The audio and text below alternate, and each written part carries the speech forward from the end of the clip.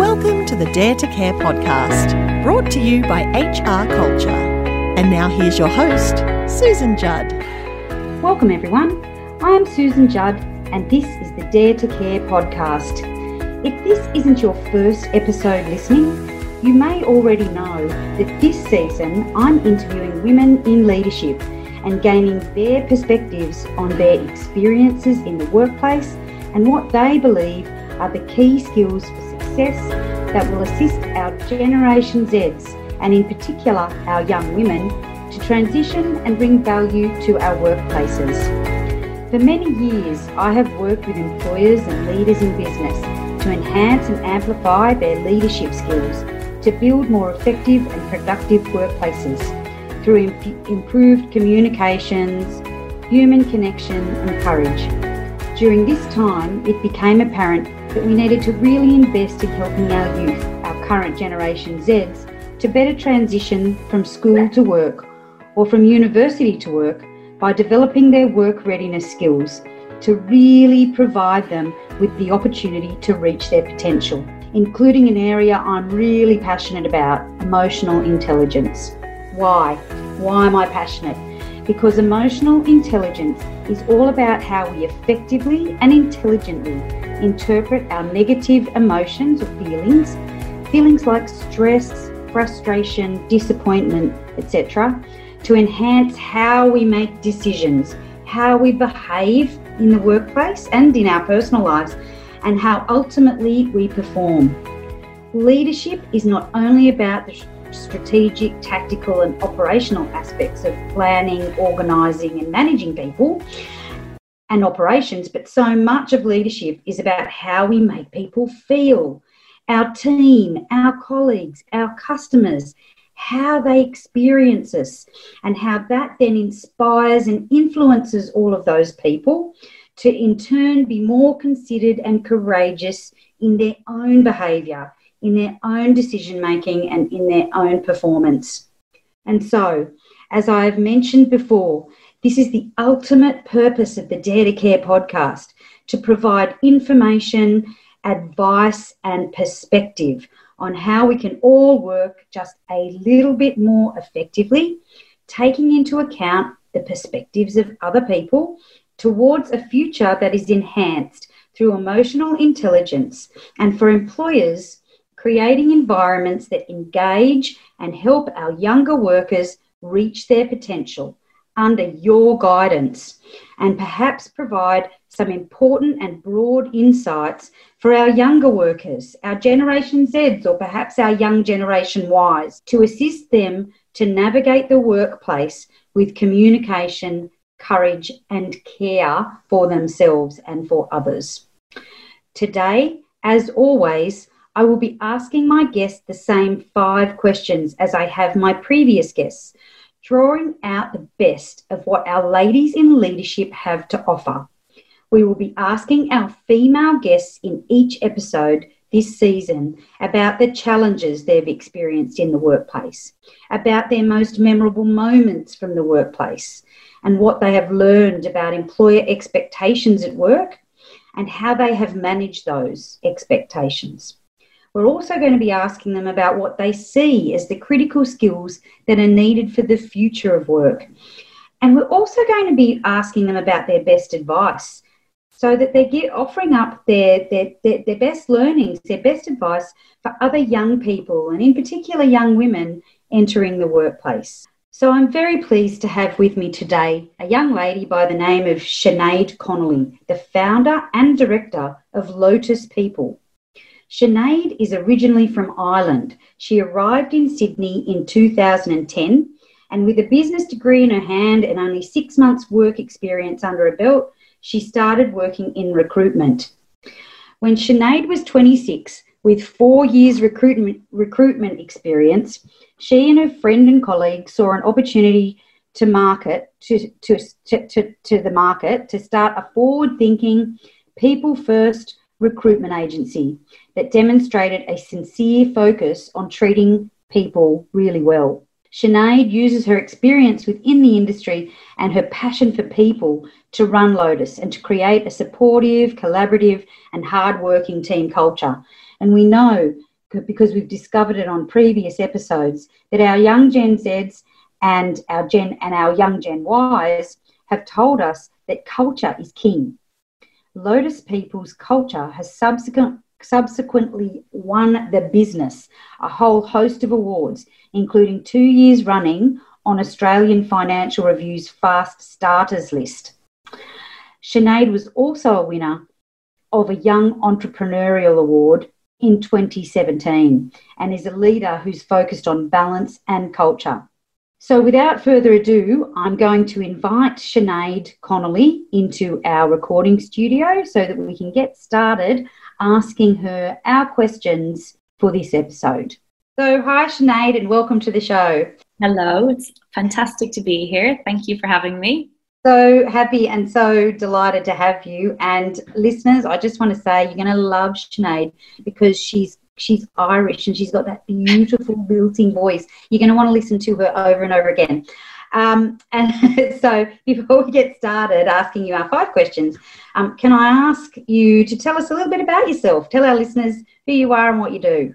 Absolutely. And on that note, some people may need to listen to it at half speed, given that my lilting tones can speed up quite rapidly. Love it. So no, fabulous to be here. Thank you for having me. So yes, as you said, my name is Sinead Connolly. I am Irish, as you can probably tell from the accent, but I have been out here for 10 years. So 10 years in Sydney now. I've always worked in the recruitment industry, so I fell into it, as many people do, when I first landed here. It's the only kind of career and job I've had other than a short stint on a potato farm in Victoria because they needed us to do it for the visa. Wow. There you go. Had you potato farmed before? Because isn't Ireland known for their potatoes? Look, I grew up in the city. If I were claiming that I knew anything about potato farming, it would be absolute lies. So I decided to start my business 5 years ago, which would have been 5 years or so into my recruitment career. My best friend and I, we just had this incredible, and we still do, we have this incredible dynamic, and we kind of egged each other on and thought, let's just do this. We have a vision for a recruitment agency that is so focused on people, so focused on the care factor. And we felt like our industry, which I think we've really caught up on it now, but our industry needed some disruption. So we sought investment and have partnered with another recruitment agency called Sustainability Consulting, who are also Sydney based. They are now my shareholders. Look, my co-founder left after about a year. We're still best friends, but I have been running the business on my own since then. So an amazing team of 10. We're in Clarence Street. We recruit business support and HR roles, but we service all of Australia, but predominantly Sydney based. Cool. Because when you were telling that story, I was going to say, how did you afford that? It costs money to start a business and a recruiting business at that.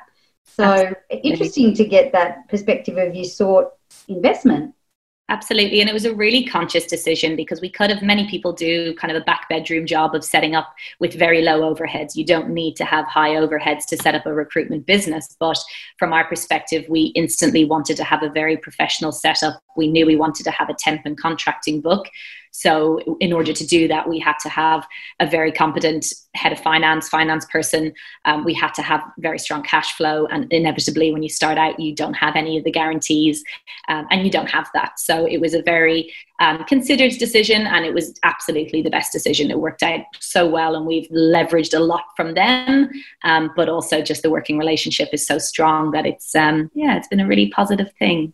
Great. It sounds like you've had then, that's only 5 years. You would have had significant growth then in that period. Is that right? Yeah. Sorry, we're going off tap already. We're going off. I'm always able to digress, so that's not an issue. Look, I've grown the team to 10. My goal and vision for the business is to have a boutique agency that kind of has very high touch. I don't want to be the next kind of Hays or any one of these huge global agencies. But in that time, we've been able to achieve a lot. We've kind of been up for a large number of awards. We've won a lot of awards. We've had a lot of recognition, and we would be seen as one of the leaders in our space in recruitment in Sydney. So it has been an amazing journey, and I've really built an amazing brand. But in terms of size, I think people are often surprised that we're punching higher than the size that we are at about 10 people. Yeah, awesome. Excellent. So I am so excited to ask you these 5 questions. So let's get started and ask you, position your first question, which is, what are some of the challenges that you've experienced in the workplace? Yeah, so look, I think with challenges everything we do is through the lens of our own experience, right? So for me, I have always recruited for business support and HR roles, which is mostly female dominated. I've always led, I've had a couple of guys in the past, but I've predominantly worked with women. And so my own experience is one of the challenges that I do see is the women that I work with, the women that I place, the women I interact with, and particularly younger women, they often, and I've gone through this myself, they often have a lack of confidence. And I think it's a challenge, and I think it is a real issue as well, and one that I kind of feel quite passionately about. I know myself, when I started working in recruitment, I worked really bloody hard and kind of had a very, very, and still do have a strong work ethic. But throughout kind of building my career, I had such a lack of self-belief, definitely suffered from imposter syndrome, and really just kind of, I guess, wondered whether I was in the right career, the right job. I was an introvert in a really extroverted kind of career. And it's only as the years go on and kind of, I guess, you really get to know yourself better, and you learn and you grow and kind of go through all of that development, that I kind of don't feel that anymore. But within everything I've seen within my team, within, as I say, everyone that I've kind of, not everyone, it doesn't apply to everyone, but many people I come in contact with, it really seems like women are not backing themselves enough, and that there is that imposter syndrome, which feels quite prevalent. So that's just something that, again, it's my lens, it's what I've seen through what I've been exposed to, but it's something that is absolutely, it's obvious. Yeah, okay. So I want to dig a bit deeper in that one because imposter syndrome, it's funny because I was only talking about it yesterday with somebody else, and I'm thinking, and it's come up in other podcasts that I listen to, where women running them, but talking about this imposter syndrome. So what do you see when people have imposter syndrome? Like, what are some of the behaviours? Look, I think what ends up happening is that people don't necessarily put themselves out there. As an example, we have been doing throughout COVID a number of webinars, and I kind of say to my team, okay, who wants to join me? Who wants to be a co-host with me? And rather than me just being the face of it, come along with me. And there's so much hesitation, and that comes from, oh, I'm not as good, or I don't want to, I don't kind of want to put myself out there. And it's just a lack of confidence. And I think that it will hold people back unless individuals really come at things from a brave and courageous perspective. It can hold you back. I love those words, brave and courageous. Because it's necessary, right? I think if you do feel those feelings, you can kind of remain in the container that you are in, or you can keep pushing the comfort zone so that it goes further and further. And that's my own personal experience. I was scared of many things many years ago, and even now I sign up to do something, or I say, okay, I'm going to run this thing, and I have all these ideas, and I think, oh, that's a little bit too far outside of my comfort zone, but then I have the courage to do it anyway, and then your comfort zone expands. Okay. I love that too, because I just think that magic happens outside the comfort zone, and sometimes you just got to be brave and say yes and work it out later. Absolutely. And if you fall over or you make a mistake, and I'm sure, and this isn't, I guess, something that I ask people, but if, when you make a mistake, can you think of it, and I'm going to go off the agenda again, can you think of a mistake you made that you've learned from in that way? Kind of jumping in, saying yes and going, whoa, that didn't go as I hoped. Do you know what? I think it all comes down to having a growth mindset. And for me, the examples that I'm thinking of are things that do involve kind of, again, as an introvert, putting myself out there. So that might be public speaking. That might be kind of running and facilitating roundtables, initiating. I've started a female recruitment agency owner group in Sydney, and we have kind of 15 women, and we come together and doing something like that. Like, it was really putting myself out there. Yeah. But when you do things like that, it's well received, and I think it always comes good. So I honestly don't think I do have an example of how it's gone terribly wrong, because I think you are rewarded when you do act with courage and when you are deciding to put yourself kind of out in the world. It might be terrifying, and you have anxiety, and you kind of go, oh my goodness, why do I do this? And this is terrifying. I must be crazy. Put me back in my comfort zone immediately. So there's definitely not all kind of rainbows and sunshine when you do it. But at the other side of it, you go, if you have a growth mindset, that was a learning. And now I'm better and more courageous for it. I love it. I love it. Okay. So are we ready to move on to question 2? Mm-hmm, absolutely. Okay, so question 2 is, what is your most memorable moment from the workplace? Yeah, so look, it's hard. I think anybody who, whether you know recruitment or whether you don't, but our industry is an absolute roller coaster. You can have a month of placing everybody in their dream jobs, and it's just the happiest thing in the world. And then you can have a number of things go wrong. We are working with people rather than printers, so they have minds of their own and their own opinions and everything. So it is a bit of a roller coaster. So there's definitely been memorable moments within that. And obviously setting up a business, there's so many milestones.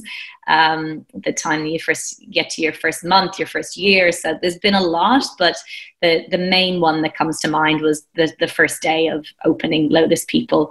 My best friend Laura and I, we had spent so long in preparation, so long in business planning. We actually had initially an investor drop out and leave us high and dry after we'd finished up in our old agency. So there was a lot of heartache, a lot of stress. But sitting there on the first day and kind of saying, okay, we're ready to post the LinkedIn post. We're ready to kind of press go on this. My memory of that day is that we had so many different hats on.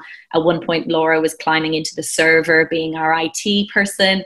I'm there on the phone to the accountant, making sure everything's kind of ready to go on that side. We're kind of wearing so many different hats within it, but it was a feeling of just, okay, there's no going back now. We're doing this. We're pressing go.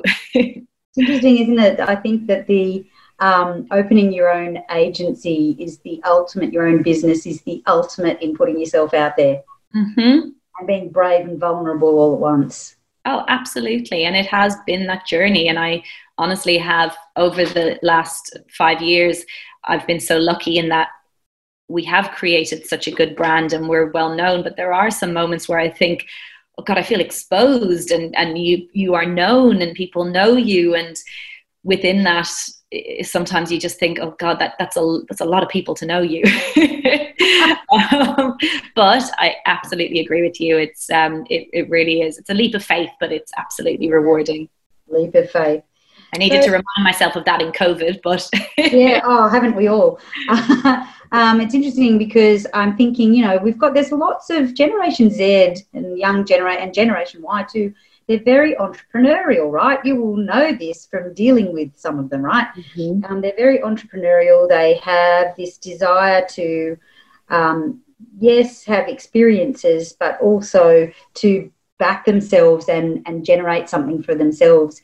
And so this is, again, it's not a question I've written for you, I've provided you.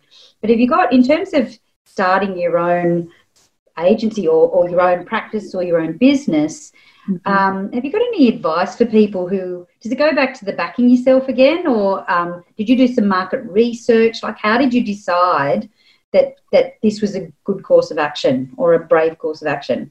Absolutely. Like, it's a really good question. And I think, without wanting to go against everything I've just said, you need to be able to back yourself, of course, and be brave and all of that. But there is so much business nous that you need to have as well. And I think you need to have a business idea that is operationally sound, you're pretty confident it's going to work. There's two different kind of entrepreneurs. We were kind of disrupting an industry that existed, and we had the model, and it was a case of kind of making placements and building relationships. Whereas if you're creating something, like I always think of Sarah Blakely from Spanx, she's just this amazing entrepreneur who just had this kind of multi-billion-dollar idea to create Spanx. And if you ever follow, she has an amazing episode on the podcast, How I Built This, about her journey, and she's just spectacular. So there's kind of two different ways to go, and I think there was an element of, I think our way of doing it was a little bit more free of risk because it relied on our work and our input. And we knew that if we worked really, really hard, that inevitably revenue would come and the business would work. So I do think that, yes, you need to back yourself, but you also need to have a good business idea. And whether that's in a sector, I've seen people, business owners and entrepreneurs speak about this, particularly at Business Chicks. They did a day event when we could all be in the same room together. And they said, start it as a side hustle. So if you have that passion and you want to do it, start it as a side passion. Keep the day job. You need to be financially secure. You need to be aware of the actual business side of it before just launching off and putting yourself in a position where you might actually be financially, just not good. Risk. Yeah, exactly right. Yeah. Yeah, good. Good advice. I think there's probably some young listeners who are listening to us going, well, okay, there's Sinead, founder of this fabulous Lotus People, won some awards, clearly broken in, disrupted her industry. I want me some of that. For example, our listeners, I'd like to do that. I'd like to, be entrepreneurial like that. And I think if we can give them some advice about, having a great business idea it's already kind of tested in the market, but you also mentioned lots of hard work. Yeah, absolutely. Right. What did that look like? I think that, and I guess with kind of our role as a recruiter, you have a bird's eye view of so many businesses. And I think there are two different types of young, ambitious people. And it's so important for anyone listening or for anyone kind of thinking about being ambitious and really wanting to build their career. One is the person who comes in and they secure a role as an office junior, and they're kind of going, when do I get to be CEO? Like, I'm in my performance review. When do I get to be on a seat at the executive table? And that's something that businesses find with, whether it's millennials, whether it's Gen, what are we in now? Gen Z. And also post-millennials, they're called. Yep, exactly. Millennials or post-millennials. Yeah, and I think businesses get frustrated with that, and employers do, because they see people wanting to move too quickly. And I think that's a really fine line to dance, because it's essential that you do learn. It's essential that you do in a business kind of have a good attitude, show that you have hard work, and kind of work your way up that way. But then on the flip side, as I've done it, I didn't have a huge amount of experience in my last agency, kind of 4.5 years doing it that way. Got an airplane flying overhead, one of the few, one of my 1 or 2 airplanes a day. We can hear it. So then there's the other way, where you can, as I say, kind of just go and say, do you know what, I'm gonna do it, and I know it's going to be hard work, but if that's the way you choose to go, you absolutely need to have support. And that comes in the form of a mentor, whether it's shareholders, investors. You can't do it on your own. I couldn't have done it on my own. So whether that's a business partner, no, it will look different. It will look very different to everyone, but it isn't just this is me, off I go. Even if you are a one-man band and you decide you want to set up your own business, you will still want a community of people around you going through similar things. And that's been absolutely the key to my success, is that I've surrounded myself with people who I learn from constantly. Yep, excellent. Thank you very much. So question number 3, what have you learned about employer expectations at work? And this might be when you were an employee, or even the client, perhaps the overview of clients that Yeah. you work with, what are their expectations and how do you manage them? Yeah. And look, I do think I kind of just touched on it before, but I do think we have a lot of exposure into different businesses. We recruit across tech, across education, universities, so many different sectors, finance. So we do see lots of different environments, but there really is the theme, and the theme that businesses and employers look for and the expectations that they have is around soft skills. And it comes down to, as I touched on before, just that accountability, proactivity, showing up. I think that attitude, fundamentally, showing up and having a good attitude is the secret to success. And it doesn't need to be that you work 12, 14-hour days. I've never worked in an environment like that. My business isn't that kind of environment, but we have very high standards of working, and I expect everyone to have a very, very good attitude. And that's something that I have this conversation weekly, if I say to a business and somebody who's hiring, I have somebody who ticks all the boxes of everything you want in terms of skills, the industry they've come from, or I have someone who doesn't really have any of that. They're fairly green, fairly new to the market, but they are so committed. They're so passionate about this business. Which one would you rather? And I guarantee you 95% of the time, they'll opt for the person without the experience. And I think it's good to share that, because many people almost opt out of putting themselves forward for things by saying, oh, well, I've never had experience working in that sector, or I've never had experience in that kind of role. And sometimes, of course, it is important. But at the end of the day, if you show up every day and have the best attitude, especially because we do a lot of temp work, we see a lot of people go in on a short-term basis, and every single one of those people who are taken on a permanent basis, promoted through the ranks, are the people who just show up and want to be there. So that is really one of the most important things that I think anyone can do when they're thinking about that employer-employee relationship and the expectations around it. It's really interesting, isn't it? Because so much emphasis has always been put on technical skills. Mm-hmm. And actually what sticks, what's the glue that sticks is the soft skills. Mm-hmm. So it's interesting how the world, in some respects, is changed as we turn around the sun. It changes a little bit because, soft skills is often in some industries, and certainly you're recruiting in the lovely area of HR. So most HR people go, and I might be generalising, but lots of HR people become HR people because they value those soft skills, mm-hmm. right? And they're probably quite, reasonably gifted in that kind of, or talented or skilled in that area. But so many industries get stuck in the whole, we need technical ability. Mm-hmm. And what we find is, the old saying, people join organisations and leave managers. And why do they leave managers? Because they don't have soft skills. Yeah, exactly right.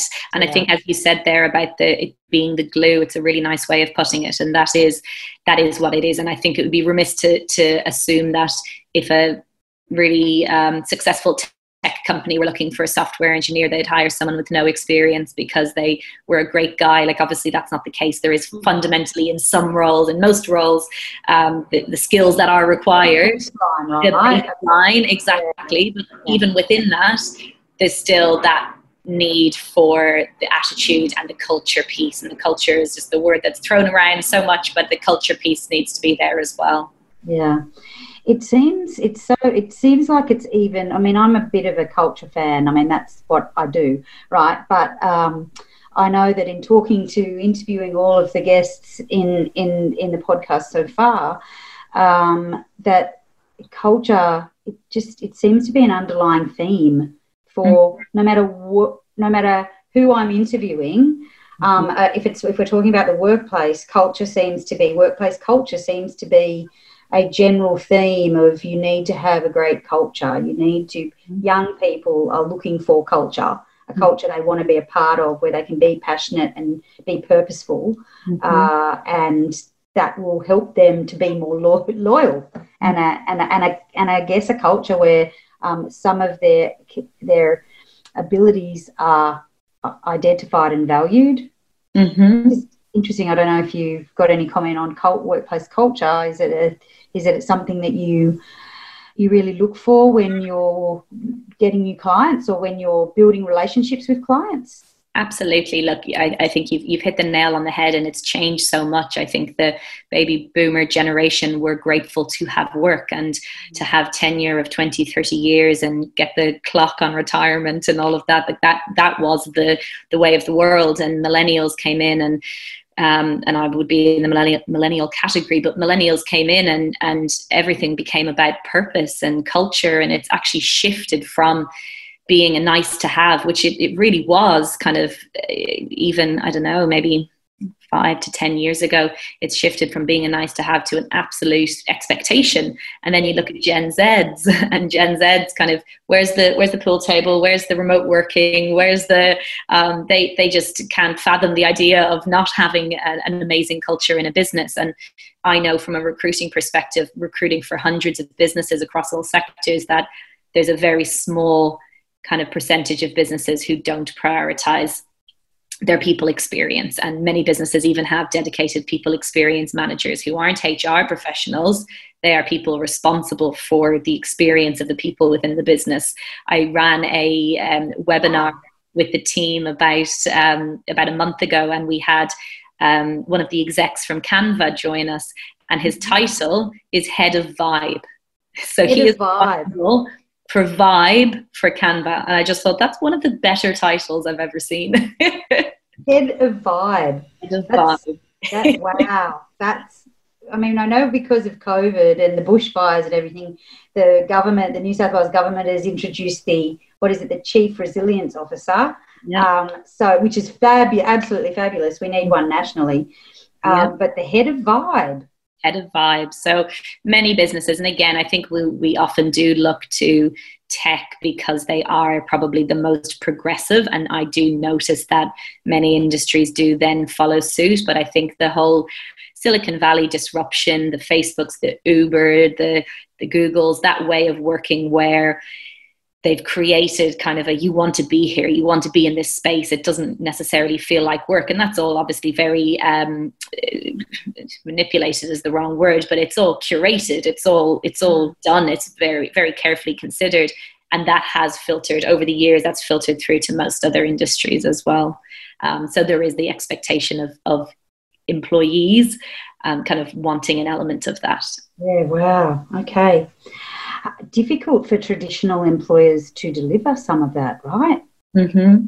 Could be really difficult if you think about, you're probably easier if you're a younger employer, but difficult for your Gen X and baby boomer business operators. If we even just think about SMEs, mum and dad operations who are trying to employ young people, they might have a pub or a cafe or a whatever. Wow. I just thinking to get their head around that.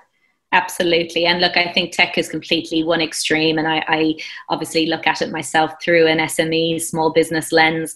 And I think in that instance, it doesn't need to be all of the bells and whistles, but it is about the employee experience. And I think SMEs have the ability to invest in their people, and that might be time. It doesn't need to be that it is costly or that they have to go and renovate the whole office or anything like that, but it is about being aware that anyone they hire who is of a certain generation, millennial, post-millennial, they will want there to be a tight-knit culture. And in small businesses, that could be as simple as having a family feel, just having a nice place to work where you are rewarded and you feel kind of there's positive reinforcement, and that can be as simple as that. Yeah, that goes back to that word you used, community.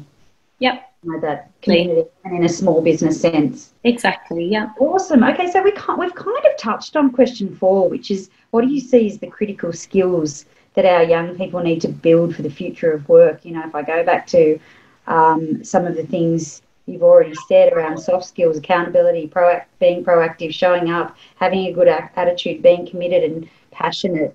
You already have said that. So while you're saying that, I'm thinking, this is actually probably some of the critical skills. Is there anything else? Yes. Post my summary. There definitely is. I'm in this every day. I could I could have a long list for you. Look, I think the one thing to note is that the future of work is, given the environment that we're in, kind of this pandemic and post-COVID and returning to work, the future of work could be next month, it could be 6 months, it could be 12 months. It's now where we kind of thought of the future of work as the next 2 to 5 years. Exactly. If I ask a Gen Z where they want to be in 5 years, it's not a question you should ask anymore. Yeah. Because who knows? Yeah. Right? Yeah, anyway, exactly.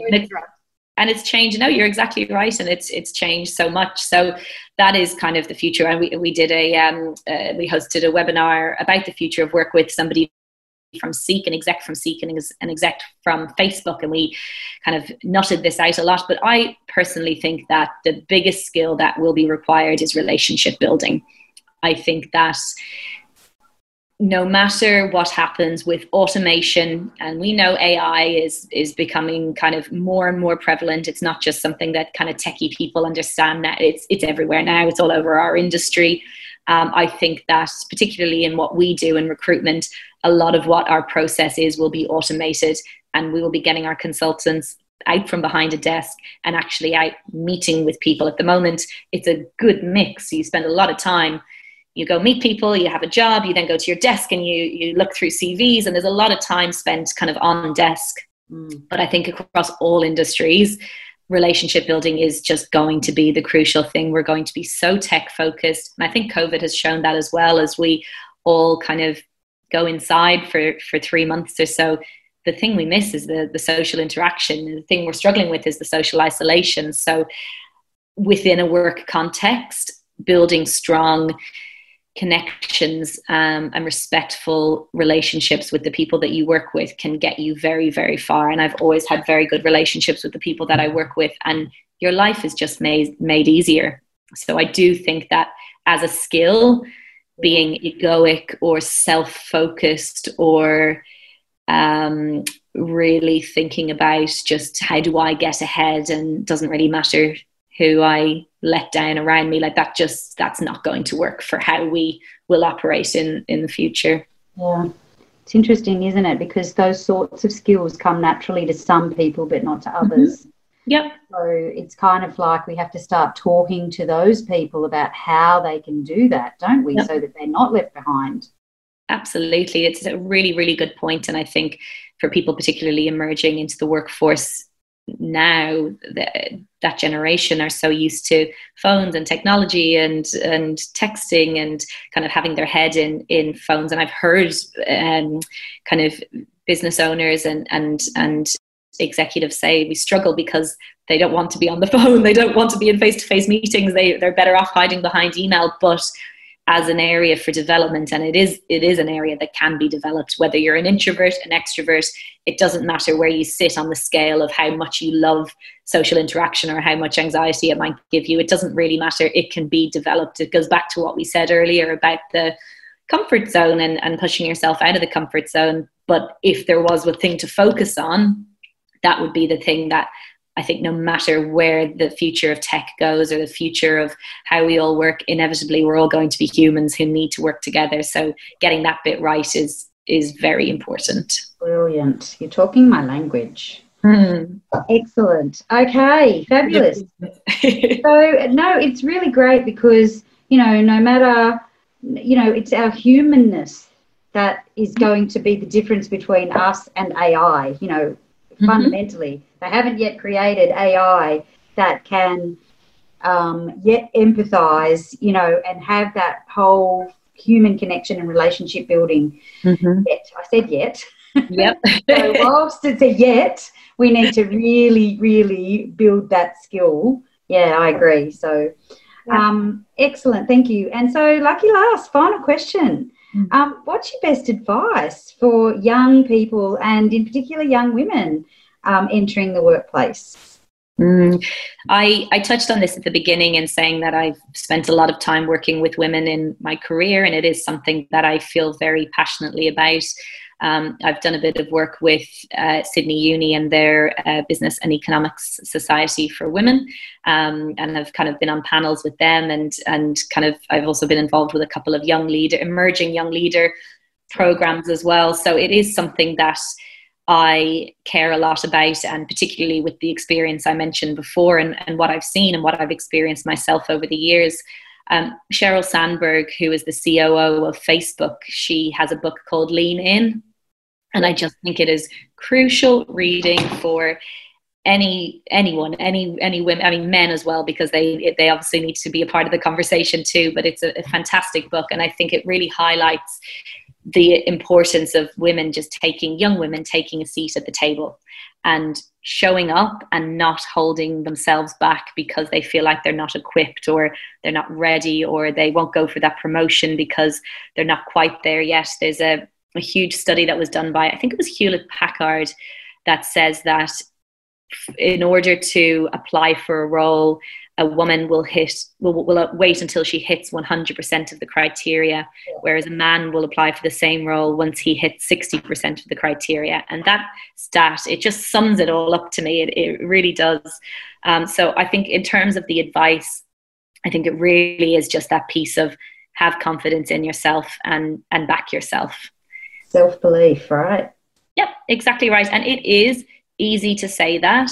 However, we all get trapped in negative self-talk. And I think the way to do that is to build a community around you. Find like-minded people. Find sponsors in your organization who back you. Find mentors outside of your organization. Find communities. There's so many communities out there, Business Chicks and whatever industry you might be in, there'll be industry associations, but just putting yourself out there to find a network of people who will have your back and lift you up and build you up and believe in you will then in turn reinforce that self-belief in yourself. So that's the main one. Okay, so can you tell me, you mentioned a couple of associations. Who have been the key associations that you're a part, communities that you're a part of that have had an impact in that way on you? Yep. So when I, a few years after I started Lotus, I decided to join this one's very specific to me, but the Irish Australian Chamber of Commerce. They ran a female leadership program that I was actually in the pilot group. So they'd never done it before. It was a round table that met monthly. And we all had to kind of share ideas, peer-to-peer mentoring, essentially. Yep. But I was petrified going into that group. I thought, these are all amazing, experienced women, so young, I don't know what I'm doing here. And I was terrified. And over the course of a year, just having that forum and people who just constantly prop you up and kind of give you positive feedback and give you different perspectives. And it's not always positive. They give you different ideas and different ways to look at things. It just... a year later, I was then creating a similar group for my industry and being the person who was moderating that group. And so that was really crucial for me in just building that confidence. Yeah. Also, Business Chicks, they are huge. However, despite the fact that they're really big, they do a lot around and even in COVID, they've done a lot of webinars and small kind of virtual meetups, but they do a lot about getting people together. And they also had a similar they've since disbanded it, but they had a similar roundtable group for business owners, and I joined that. And we have continued, after they disbanded the group, we have continued meeting, and that's been really helpful as well. So that's what's worked really well for me, and of course within my industry as well. Working. So would you recommend, because young people, young women, in their early 20s, for example, reasonably fresh into the workplace. Would you recommend them finding those sorts of communities because you can get busy in your job and you've still got a good social set. You might still have your friends around you from university or from school or whatever, and it might feel really intimidating for young women to kind of sign up to a network of women. Yeah. Who feels like, this is my mum's age group. How did it, was that what it was like? Yeah, look, I think you're exactly right. I think from my own perspective, because I had a business, it kind of, despite the age, it kind of made sense to be there. And although I know so many people of all ages that are a part of the Business Chick events, but with that in mind, I think it doesn't need to be that formal. If, for example, you're in HR, join the HR Institute. If, for example, you're in the legal sector, I know that the Law Society have a young membership program, and so seek out what is of interest. There's absolutely no point in signing up for a corporate membership body that you pay a membership fee of a couple of $100 for a year and you don't do anything with it. You're far, far better off going out and seeking a smaller group of people who have similar interests, and I guess, just people who are kind of, whether it's business, whether it's personal, just finding people who are your people, and then they support you. It doesn't matter if they even aren't necessarily sure of exactly what it is you do. It's just more about putting yourself out there. And there's so many ways of doing that. You can do it online. You can do it in, as I say, through associations. There's plenty of ways of expanding your networks and finding your people. Yeah, so just be brave. Yep, all ties in. Yeah, excellent. Yeah. Well, Sinead, we're done. Thank you so much for spending time with us today, and sharing your workplace experiences and your, some of your journey as a business owner, founder and leader at Lotus People. Congratulations on your awards, and congratulations on building so quickly, really. Some of a business that is seen by others and appreciated by others is a really great organisation, and really sticking to that vision of building a culture where everybody's got passion and purpose, I guess. So thank you very much for your time. Thank you. It's been an absolute pleasure, and hopefully some useful info in there. Excellent. Thank you. I personally am excited by our younger generation. They have a view of the world that's entrepreneurial, that's culture focused. They want passion and purpose. And doing interviews like this help me be even more excited and have more hope for what the future holds for them and for all of us. I would like to extend my grateful thanks to Sinead for taking the time out of her very busy day to speak with me and be my guest on our Dare to Care podcast.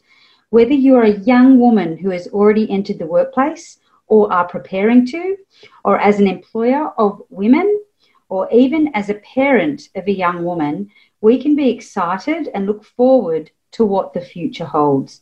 And I think an important takeaway for me is to make sure I'm positive about the future, and I'm encouraging, and I'm approachable, and I keep conversations going with our young people about what are their expectations from the workplace, what would they like to see, what is important to them.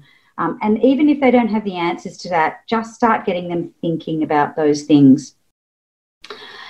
If you'd like more information from Sinead or all about Lotus People, I will put that information in our show notes. Finally, if you have enjoyed today's episode, please give our Dare to Care podcast a 5-star review on Apple Podcasts and leave a comment. We love comments, and let us know how we've gone. You can also find us on Spotify. And we are now live, so you can now live stream all of our episodes from our website at Dare to Care with a T-O, dare2care.com.au/podcast. And if you've got any comments or you'd like to give us any feedback, you can either do that by visiting our website through the Contact Us button at dare2care.com.au, or you can contact us via Facebook. We have our own podcast Facebook page. You can find us at Dare2 with a number 2, Dare2 Care podcast, and either leave a comment or private message us. We love and truly appreciate your feedback. Thank you for listening. I'm Susan Judd, and until our next episode, how are you going to dare to care? Thank you for listening to the Dare to Care podcast. Leave us a review on Apple Podcasts, or find out more about HR culture and Dare to Care by going to hrculture.com.au. You've been listening to another Morgan Media production.